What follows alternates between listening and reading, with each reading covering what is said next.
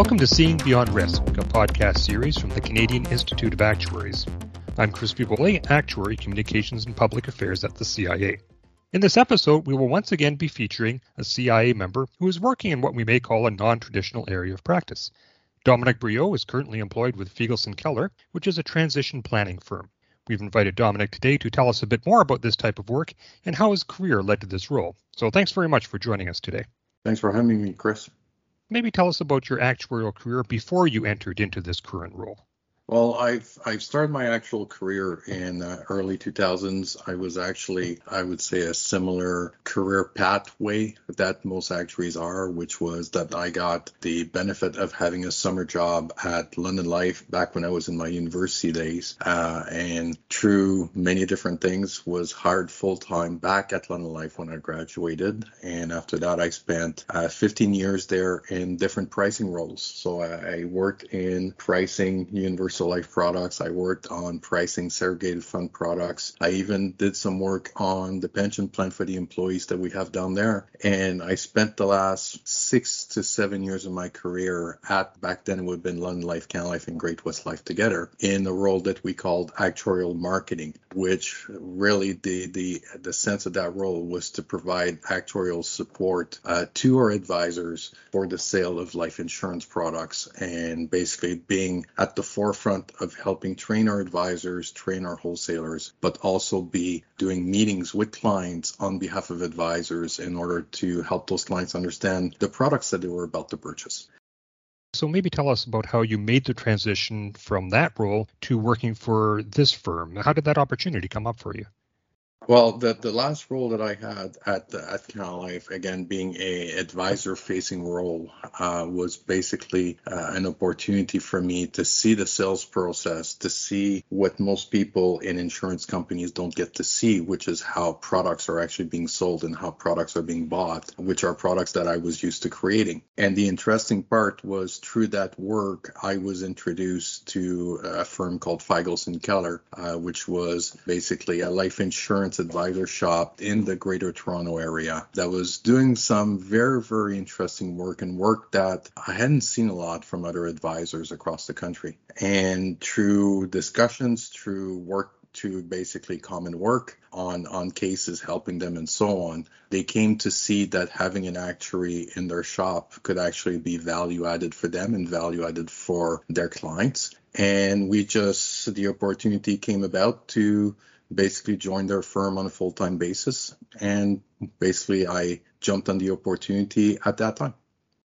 Now, I noticed your company brands itself as a transition planning firm. So can you tell us what that means? And more specifically, how do actuarial skills help with this type of work?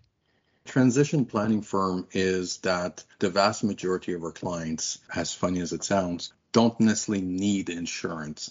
Insurance is not there in a traditional way. It's that they're basically clients of wealth that are basically running their own private corporations, that are running a real estate business or maybe running a tile business. And the intent is on the family business to stay within the family for the future generations. So most of our clients view themselves as stewards of the family wealth, not necessarily as consumer of that wealth. So when you put that lens on, really the planning that we do for clients and the work that we do for clients is really to help them transition the family business from themselves to the next generation. We help them prepare the next generation for that transition, and we help them basically create a process for the transition that is as tax efficient as possible.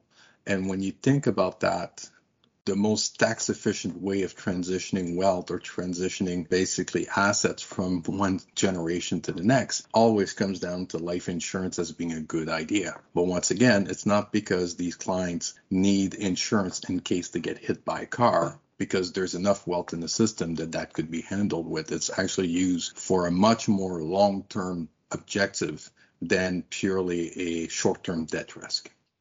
Okay, interesting. Maybe you could share with us some of the challenges that you faced moving into this role from a traditional actuarial job.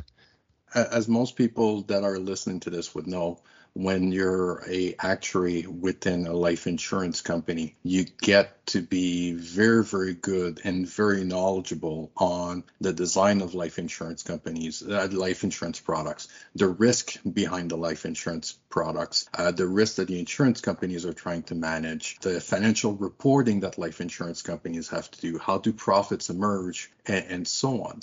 The one piece that as actuaries we are often lacking in the sense of helping basically private company clients is we don't necessarily get taught a lot about what corporate taxation looks like for a private company. What does trust law look like for private companies? Because a lot of our clients will use trust in order to manage the passing of wealth to the next generation.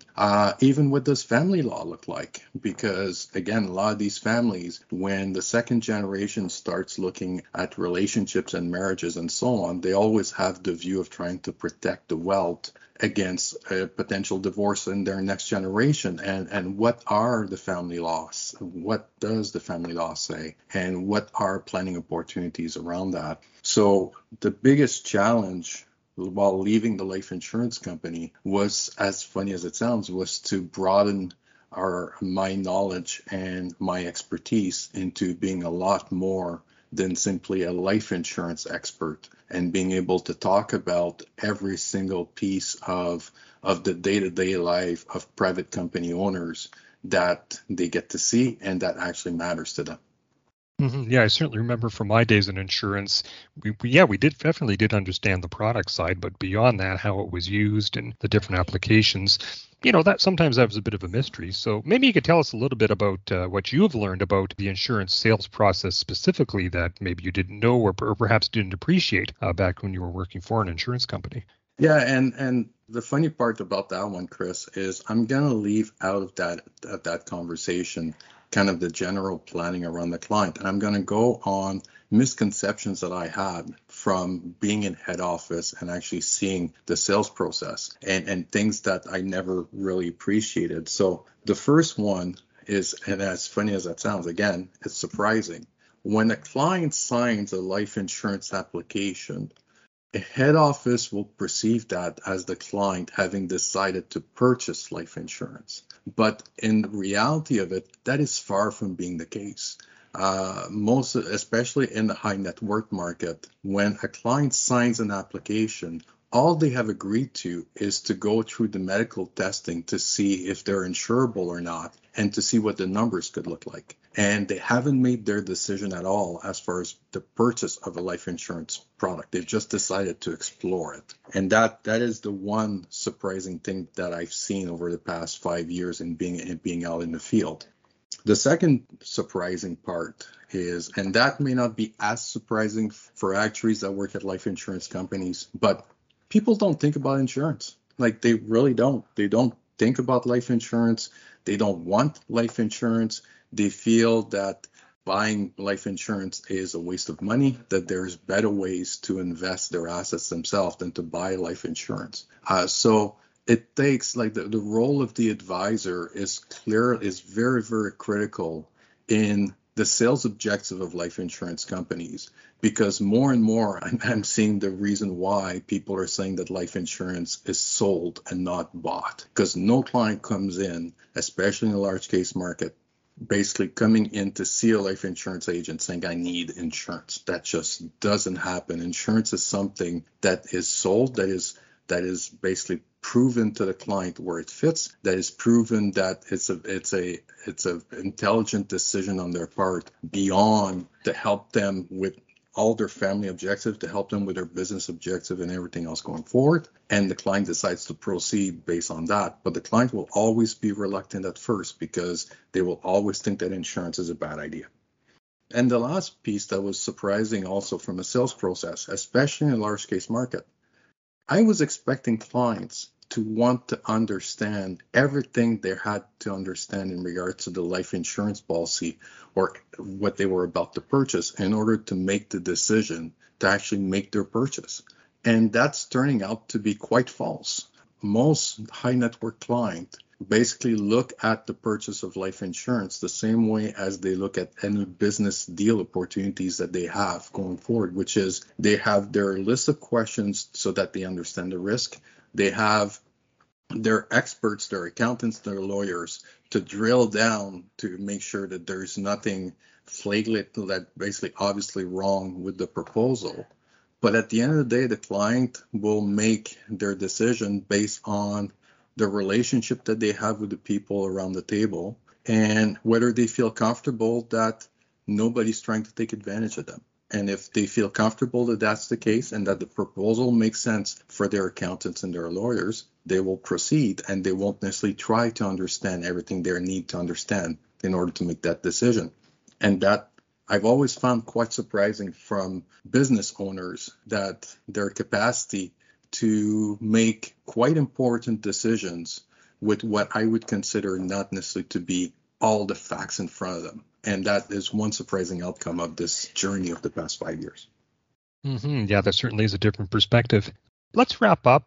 Can you give us some advice for somebody who would like to do what you've done, which is make a similar career change and move into something that is, non-traditional actuarial work? The very cliche part that I could say is, and we all know that the CIA has made many presentations about it as well, and trying to emphasize the need for actuaries to work on their communication skills.